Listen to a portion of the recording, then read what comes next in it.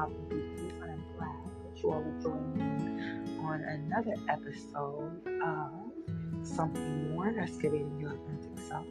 We are going to jump right into it, and I'm going to start off by saying the small things are forgotten. There are no little things. Little things are the hinges of the universe, says Miss Fanny Fern. A lovely concept in the excavation process is searching for small things forgotten, folks, as archaeologist Jane Dietz calls it. Because so much of our life is spent in a variety of commonplace activities, the search for small things forgotten is central to the work of historical archaeologists. Chipstone hand axes made hundreds of thousands of years ago and porcelain teacups from the 18th century carry messages from their makers and users.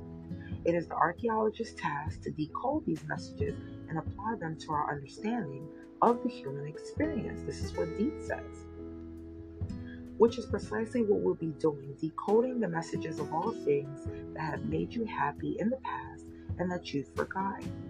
You're going to rediscover the books, films, clothes, furnishings, pets, playthings, vacations, Hollywoods, foods, comforts, comic strips, fantasies, music, and magazines that first spoke to you as a young girl. The things that we recalled still have a special meaning for you, or even you as a young boy who's listening.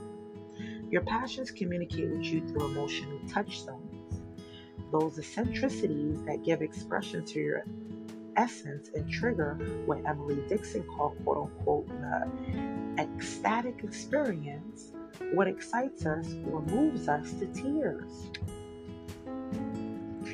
what makes the blood rush to our heads, our hearts skip a beat, our knees shaky, and our souls high. Our authenticity is found hidden in the small details of our daily round. Home, family, work, pleasures. We think that it's the big moments that define our lives. The wedding, the baby, the new house, the dream job. But really, these big things and these moments of happiness are just the punctuation marks of our personal sagas. The narrative is written every day in the small, the simple, and the common. And again, folks, if you all have tuned in to my series on God is in the small stuff, you will learn a little bit more about what I talk about more extensively more on God is in the small stuff. So in your tiny choices and these tiny changes, in the unconsidered, the overlooked, the discarded, the reclaimed. I'm going to leave you all right there for a quick second. We're going to take a quick, brief break. Just hold steady real quick, and we'll be right back. I promise this content is just getting just better. When I think about my father, the first image that comes to my mind is holding his hand as he drove me to the train station 6 weeks before he died. I had never noticed how beautiful his hands were until I saw them. For the first and last time entwined in mine, as often as not our whole self engages itself in the most trivial of things. The shape of a particular hill, a road in the town in which we lived as children, the moment of winding grass. The English writer Storm Jameson wrote in that was yesterday back in 1932. These things we shall take with us when we die will nearly be all small things. What small things are you taking with you from the life you're leading right now? Select one today with care and savor it. Folks, we're going to jump right into Authentic Dig. Direct your eye right inward and you'll find 1,000 regions in your mind yet undiscovered. Travel them and be expert in home cosmography or cosmography. Mr. Henry David Thoreau said that. An excavation site needs to be selected, marked out, and meticulously prepared before the dig begins, as we know. That's the job of the expedition director. As I write, archaeological teams are being recruited to search for Etruscan treasures, unearth lost cities in the Silk Road to China, and reconstruct the mystical Mayan ruins of Tikal and Karakol. I know this because I have a stack of their very exotic, very alluring invitations to throw my lot in with them for 2 unforgettable weeks.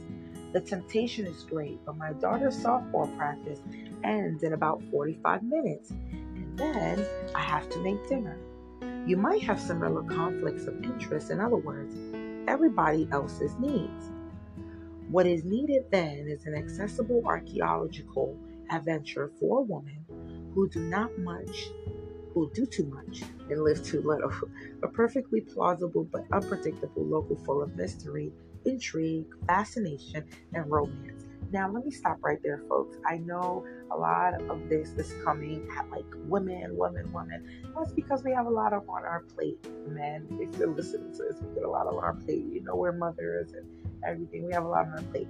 But this advice is good for men as well. So please take that into consideration.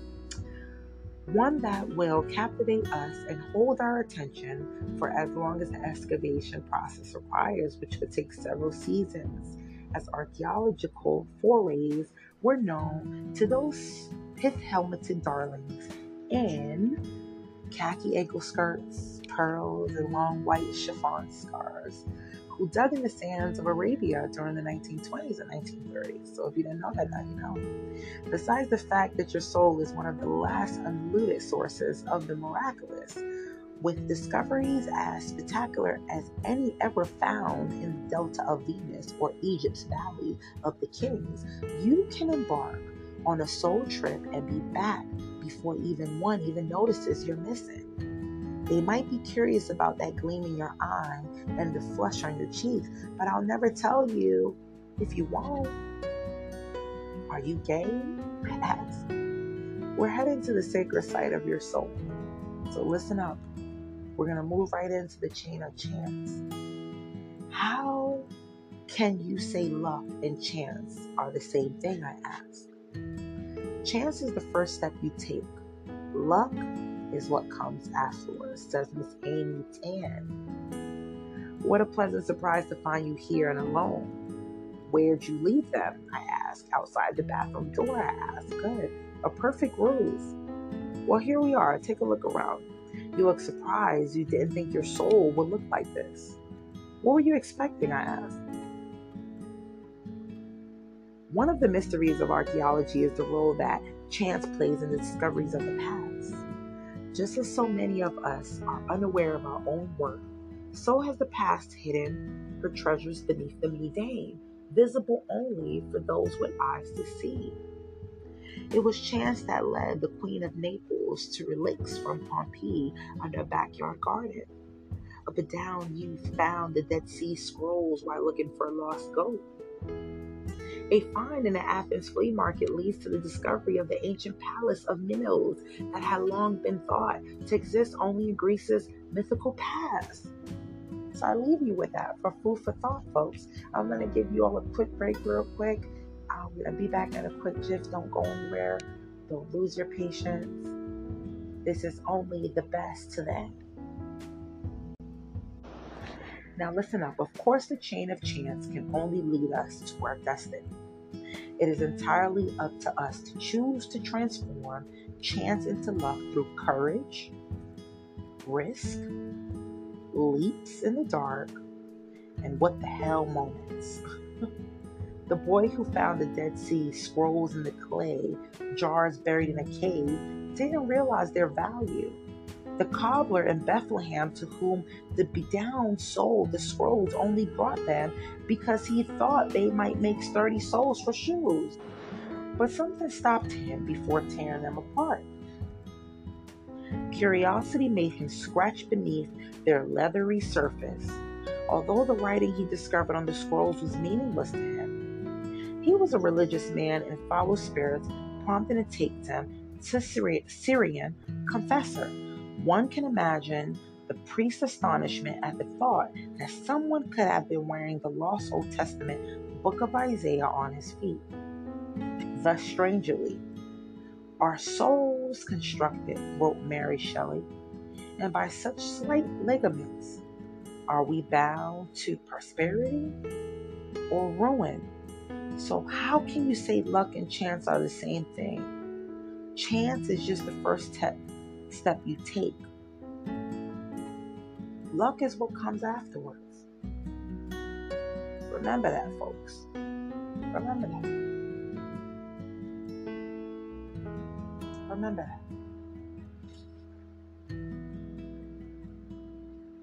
I'm going to say to you all today, before I end with our final chapter, most new discoveries are suddenly seeing things that were always there. Miss Susan K. Langer said that. Suddenly seeing things. According to the Archaeology Handbook by Bill McMillan, once the boundaries of an excavation site has been established, other preparatory steps must be taken before the dig can begin. A site map must be drawn, delineating the scope of the dig. The site of topography or surface appearances must be charted so that there is a reference point of what the area looked like before it was dismantled. A screening area must be established where the artifacts can be brought for examination. Archaeologists search for two types of evidence, physical and documentary. For example, if a ring were found, it would be physical evidence. If a diary were discovered that offered information about who owned the ring, the diary will be known as documentary evidence. We'll adapt to these procedures and references for your authentic dig. Your site map will lay out the different time periods you'll be retracing. Your site's topography will be a description and visual depiction of who you are today. Your screening area could be an accordion folder with several compartments to hold your documentary evidence.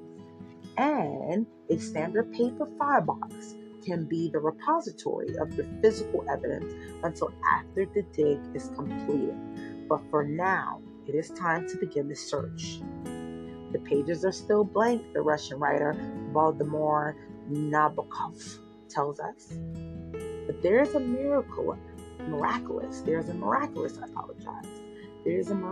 feeling of the words being there, written in invisible ink and clamoring to become visible. I say it again. As the writer Vladimir Nabokov tells us, but there is a miraculous feeling of the words being there, written in invisible ink and clamoring to becoming visible. This is the end to romancing yourself, folks. This is what this chapter was all about, romancing yourself, even though we're digging deeper into it. But this is romancing yourself. Now, when we go into on episode 4, we're going to talk about starting over. And I'm going to give you all a sneak peek into starting over. We are always afraid to start something that we want to make very good, true, and serious. Miss Brenda Ullin said that. And an adventure is a transgression you don't regret. An adventure is a transgression that you don't forget. Miss Kate Wheeler said that.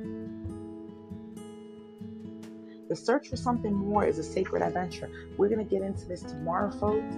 So tune in to episode 4 about something more, because we're excavating your authentic self, ladies and gentlemen. We're excavating your authentic self. Remember, I am only the narrator of beautiful Miss Sarah Brefanac, the author of Miss Simple Abundance. I am blessed to have met her in my life. Through her readings, I'm blessed and pleased, and I'm blessed to be able to share this reading with you all. Again, I am honored and pleased that you all take the time to listen to me today. You took 14 to 15 minutes out of your day to listen to me. You didn't have to click, but you did. I appreciate you. I see you. Thank you all for following me on Facebook and all other forums. Thank you all so much for liking my Awaken and Live Again page. It shows me that you all are interested in my content. All it does is give me a little bit more energy to push more content out to you all. Because not only do I read to myself, but I just like to share information that can only bring the utmost value to everyone listening. Again, just to throw it out there, just to mention to you all, if you all were concerned or you were curious about how you can donate to my channel, if you like the content that I push out, you are able to donate to my channel through Anchor.fm, through many of my links that I post on Facebook, or however you were able to find me here through other web links. And you can donate little as to $1 per month, $5 a month, or even $10 a month if you enjoy the content that I'm pushing out. And disclaimer, if you can, I understand the situation, the pandemic, I understand everything that's going on. I am just pleased and honored to know that you choose to listen to me. That is free. Listen to me every day, all day. Listen to every one of my episodes. It's free. So I leave you all with that. And I hope all is well. May peace be with you all. In the beautiful language of Arabic. Shalom.